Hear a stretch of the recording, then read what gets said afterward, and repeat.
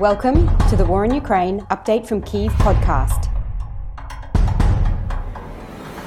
I'm Jessica Ganawa, a senior lecturer in international relations at Flinders University in Australia, and I'm talking today with Professor Lucan Way. Lucan is a professor of political science at the University of Toronto and focuses in his work on global patterns of democracy and dictatorship. Lucan is well known for his 2015 book, Pluralism by Default, Weak Autocrats and the Rise of Competitive Politics, which examines sources of political competition in what we could call weak autocracies or emerging democracies, with a particular focus on states that were formerly a part of the Soviet Union.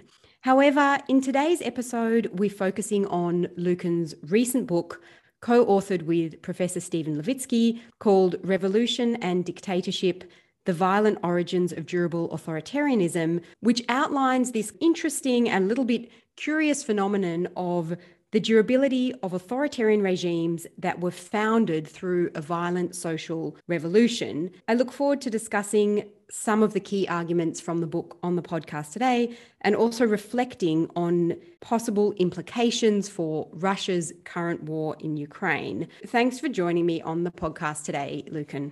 Sure.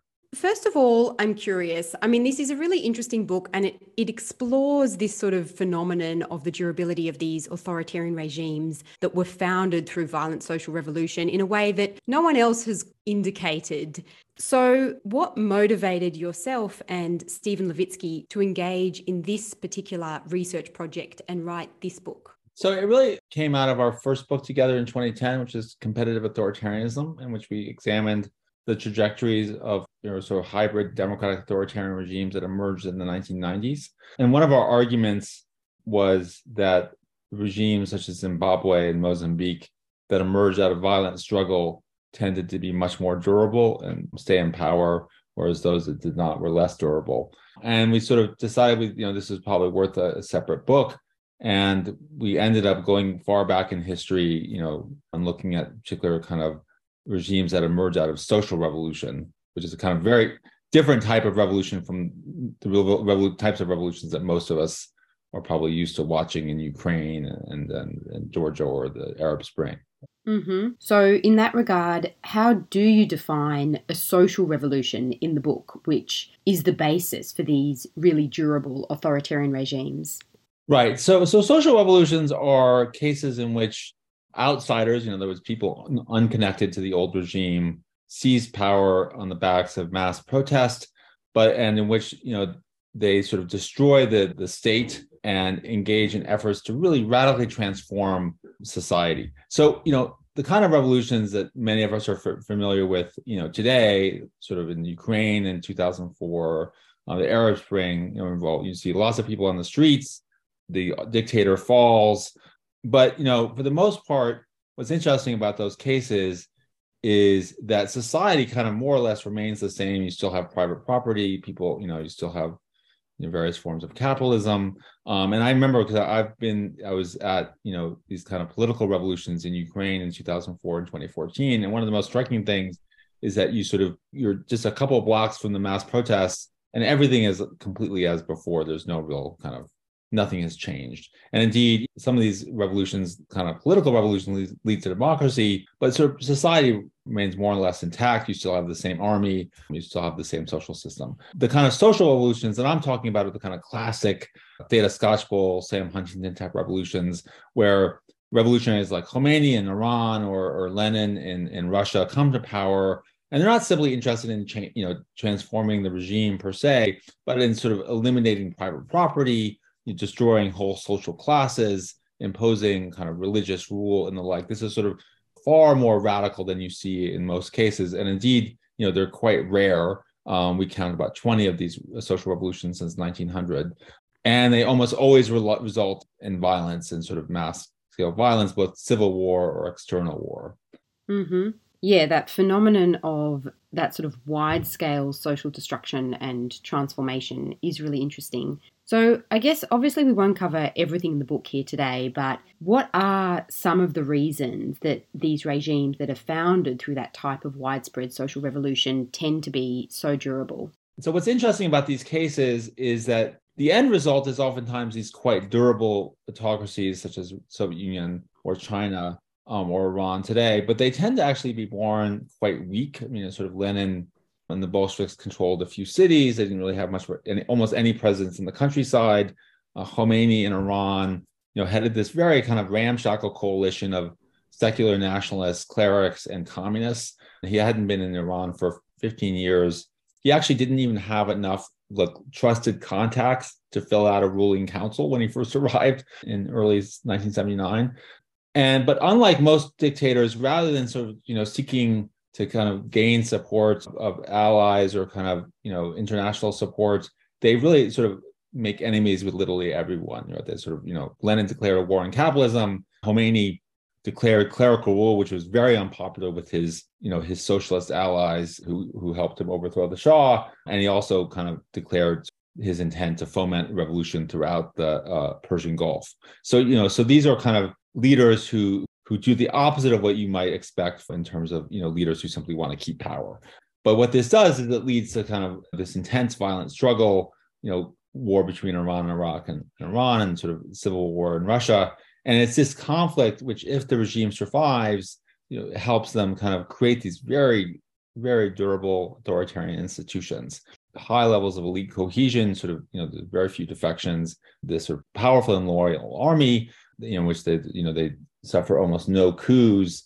And finally, they kind of, through the process of conflict, eliminate sort of other organized potential sources of opposition, the church, the other opposition parties, the previous monarchy and the like. So they really kind of emerge through this kind of conflict, which is fomented by these radical initiatives, as a very deeply powerful authoritarian regime.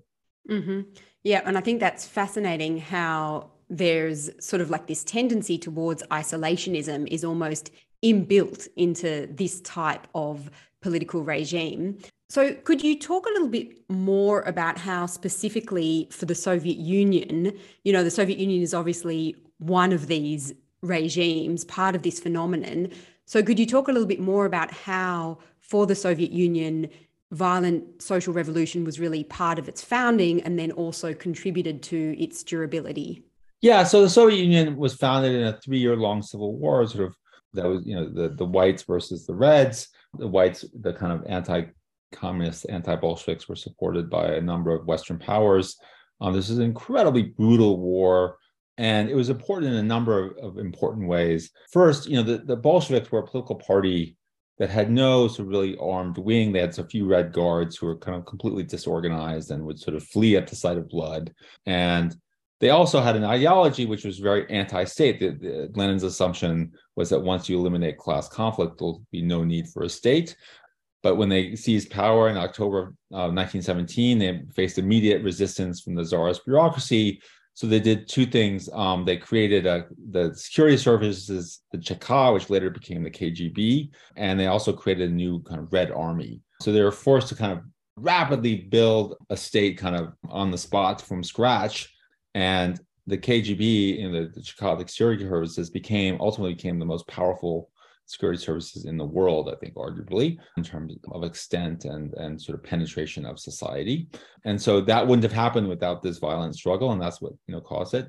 The Civil War also led to a party, the Communist Party, which had a kind of religious devotion to unity. There's this sort of this intense unity, which was really fed in part by this belief that they were the only socialist country in the world, and they were surrounded what they called capitalist encirclement. They were surrounded by capitalist powers, and therefore any kind of deviation or sort of disunity would sort of lead to counter-revolution. So there was this deeply embedded norm, kind of Leninist norm of discipline and unity, which actually became a kind of model for other authoritarian parties in the 20th century, from like Zimbabwe to Taiwan and the like. So this was kind of the first authoritarian party was founded by Lenin. But the kind of character, the kind of strength of the party was really a function of this kind of initial violent struggle. And finally, the war kind of eliminated the Mensheviks and other sort of potential sources of opposition to the regime. So they really kind of emerged, quite powerful. Mm-hmm. And this is not directly part of the subject of your book, but I couldn't help also thinking about whether there are some legacies or implications of that character of the Soviet Union for the current Russian ruling regime. Now, obviously, the current regime is not considered to be one that was formed as part of violent social revolution, formed out of the breakdown of the Soviet Union. But nevertheless, I couldn't help wondering whether there are still some legacies that shape the character of Putin's regime itself. So what would be your reflections on that question? Absolutely. Actually, that's something I've sort of begun to write about. It's something we don't write about in the book. As you say, sort of Putin's regime, the kind of regime that emerged after 1991, with first President Boris Yeltsin, who then sort of transferred power to a successor, Vladimir Putin. This is nothing like a revolutionary regime. It wasn't founded in violent struggle. Yeltsin and Putin came to power via election, and they didn't sort of attempt sort of the kinds of radical social transformation that we witnessed in revolutionary regimes. And also, I should just add that Putin himself is quite disdainful of Lenin, and sort of sees Lenin as some bizarre reason as the kind of source of Ukrainian identity. We won't go into that, but the point is that despite the fact there are kind of, I think, two clear legacies of the Soviet Union that really facilitate authoritarian durability in Putin's current regime. The first is that the Soviet Union's totalitarian rule completely wiped out any kind of civil society that might have existed in Tsar's times. And so there's really, opposition, for those of you who are perhaps somewhat older like me, who remember these things, was basically consisted of a few dissidents and sort of, they had no real organized opposition whatsoever. I know a kind of independent society. So even chess clubs, independent chess clubs weren't allowed. Everything was sort of essentially controlled by the state. As a result, there was very few sort of initiatives from below. And these, began to emerge after the collapse of the Soviet Union, but they were quite weak and sort of easy to wipe out, for any autocrat. So that's one legacy, which I think is still sort of intensely weak civil society. The other, which is, even more important, is the security services, right? So even though Putin rejects Lenin, what's called the FSB really emerged directly out of the CHK, the security services that were formed in 1917. There's really a direct line. And what's interesting is that, I've been rereading this stuff because I'm writing about it. The KGB was one of the few institutions to really survive Gorbachev's reforms, perestroika reforms in the 1980s. It was left relatively untouched, in part because it was considered all-powerful and they didn't want to sort of take that on.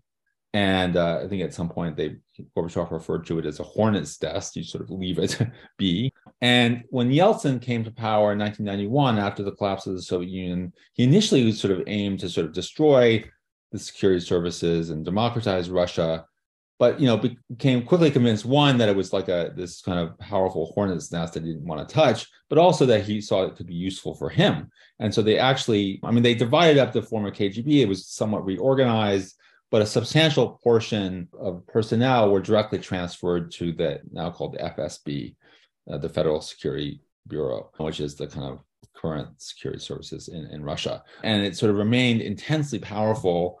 And that really, that's where, as most of the listeners probably know, that's where the institution out of which Vladimir Putin emerged. And it sort of is a kind of major institution which gives the current regime a capacity to suppress any forms of opposition that it wants to. It surveys most of the population, has been responsible for the killing and suppression of numerous opposition activists in one way or the other, from Nemtsov to Navalny and others. And so I think, while Putin's regime is definitely not a revolutionary regime, I haven't really come up with a term for it, but it's almost kind of a legacy. The certain legacies, clearly are sort of helping Putin right now. Mm-hmm. Yeah, I think that's really fascinating and important to understand. I guess this might relate to what you've just outlined in terms of those legacy factors. But yeah. I am curious on your perspective. Like, I know you've also looked at the Ukrainian political context quite a lot during the 1990s and 2000s. And we did see in both sort of Russia and Ukraine during the 1990s a kind of political opening, even if maybe that was quite chaotic in some ways. But then in the 2000s, we've really seen Russia kind of closing up again, if I could put it that way, whereas Ukraine seems to have evolved along a trajectory of continued kind of political opening. I'm wondering if you could outline at least some of the reasons that you see why we've seen those quite different political trajectories in Russia and in Ukraine. Yeah, that's a really kind of important question. I think there are kind of more structural sources, but also kind of more contingent forces that sort of at play here. In terms of the kind of structural forces, I think, Russia has been able to sort of rely on natural resources, which many, in political science communities see as a source of sort of durable authoritarianism. I think also, as I mentioned, the kind of weak civil society, the very strong coercive apparatus, the strong security services that were kind of retained in Russia also provided a key source of authoritarian durability. There's also sort of, there's a contingency in the sense that, as Michael McFaul, professor at Stanford, oftentimes notes, well, imagine if Boris Yeltsin, as his successor, had not chosen a former KGB agent, but had selected Boris Nemtsov, a sort of Democrat, then Russian history might have been quite different. I think that's true, and I think it's important to keep that in mind. I certainly think it's important to resist the kind of temptation to see Russia as sort of deeply culturally authoritarian and sort of it was doomed to be autocracy and whatnot. And there's sort of all sorts of contingencies. And Russia was very close to being a democracy in the 1990s. So I really resist these kind of cultural explanations. But nonetheless, given the weakness of civil society and the strength of the coercive apparatus, it just wasn't that hard to sort of create a kind of stable authoritarian regime. Then you have Ukraine, which in some ways, there were sort of legacies of the KGB in Ukraine, although much less robust. Here, I think that, as I've argued in my book, Pluralism by Default, I think, there's sort of the main factor that was at play, I think, is the kind of these kind of deep regional divisions between Eastern and Western Ukraine that undermined governance and created important sources of corruption, but nonetheless made it much harder for any single group to monopolize power. And so until 2014, the political spectrum was really organized around a kind of Russophile group of parties in Eastern Ukraine and a more Ukrainophile or Europhile type parties in the West. The East did not, when I say Russophile, I use the term very carefully. There's, many times in the media, they're oftentimes referred to as pro-Russian, which kind of implies that they want to join with Russia, which is definitely not the case. I've lived in the Eastern Ukraine. They didn't have any particular desire to join Russia, but they definitely kind of saw Ukraine as kind of part of Russian culture, and they read Tolstoy and they enjoyed Russian TV, and they had a sort of there had tremendous differences over foreign policy from like the more Western parts of the country, and this really sort of organized politics as a kind of, even though the parties themselves were quite weak, you had the kind of almost kind of back and forth between Russophile and Ukrainophile forces in Ukraine. It's much harder given those divisions for any single group to sort of monopolize power. That's really interesting how the sort of divisions and contest actually led to a more pluralistic society. And I guess we also see with President Zelensky now, who did grow up in Eastern Ukraine, was, is a Russian speaker himself, and yet is very much in favor of an independent Ukrainian national identity. So almost the merging or coming closer together maybe of those sort of contested identities. Absolutely. So, I think that what's interesting about it is that in a sense, before 2014, before the first Russian invasion, when we think about other countries, nationalism has always been a kind of powerful source of authoritarianism, right? So that's how dictators legitimate themselves through nationalism often. That really wasn't available to Ukrainian leaders in the 1990s and 2000s because nationalism itself was so divided. And that's changing. So I think, because of Putin and the invasion, Ukraine is in a sense becoming kind of a more normal country, which is like a unified national identity, which I think is overall kind of a good thing, but does mean that sort of at least the previous sources of pluralism are kind of no longer there. So I think it's interesting to see. I think, I don't think that doesn't mean that Ukraine is destined to be an autocracy after the victory, but I think it does mean that sort of the nature of politics is going to sort of changing quite dramatically, after the war.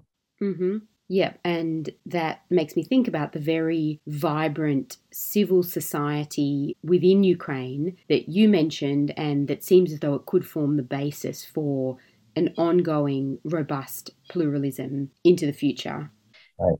So I guess finally, as someone who's followed both the Ukrainian and the Russian context for many years, we're now heading into the second year of Russia's full-scale invasion. Obviously, the war has been going on longer than that, but heading into a second year of full-scale war between Russia and Ukraine. What's your evaluation of how we're likely to see the war evolve this year? I mean, one of the things I think, obviously the war has been profoundly important. I think overall it turns out that Russian, geopolitical power was much weaker than people anticipated. And I think obviously many people thought that Ukraine would lose. That has not happened. And, obviously Ukraine has been able to retake substantial portions of the territory taken by Russia. I think a number of factors drove this. One, the morale of the Ukrainian troops is much higher. They know exactly why they're fighting this war, whereas the Russian troops are simply doing it for money, and their sort of military culture is much more overly centralized. So when they, I think there's a wonderful report by the British intelligence that came out of about the first months of the war. And so the Russians would identify a target, but in order to bomb the target, they would have to send up okay to Moscow, and 10 hours later, that target would be okayed, by which time the target had moved on. So it was this incredibly sort of inefficient kind of management structure that I think sort of undermined the Russian effort. But I think a lot of it really depends on the West. I think, one of the things that we've learned, which was certainly a news to me, is just how much ammunition and other sort of weaponry Russia stockpiled over the Soviet period and the post-Soviet period, and just massive amounts of artillery and the like. I had no idea. I mean, you sort of get the sense of the country, which is kind of this storehouse for weapons. And, Ukraine has quickly run out of its own weapons, and it's a smaller country and sort of relies heavily on Western aid, which is, thankfully, knock on wood, being quite, I think, forthcoming. And that's really going to determine the conflict. So I think sort of a Russian victory, I think, is completely implausible. I think the sort of more danger is a kind of frozen conflict type situation, which you've seen in other, countries in Georgia and the like. And so that's what I worry about. And so I think it's the problem with this is that, Russia has not in any way given up its war aims. And so, I think the quickest way to peace is really for Russia to be defeated. And I think a lot of that depends on the degree to which the West is willing to sort of send the critical weaponry required for victory. Negotiation at this point is completely off the table. Mm-hmm. Well, thanks, Lucan. I really appreciate you being on the podcast today and sharing your insights into this domain. I've really enjoyed the conversation. Great. Well, thank you so much for having me join. Thanks for listening, and thanks to Gonka Varol for our theme music.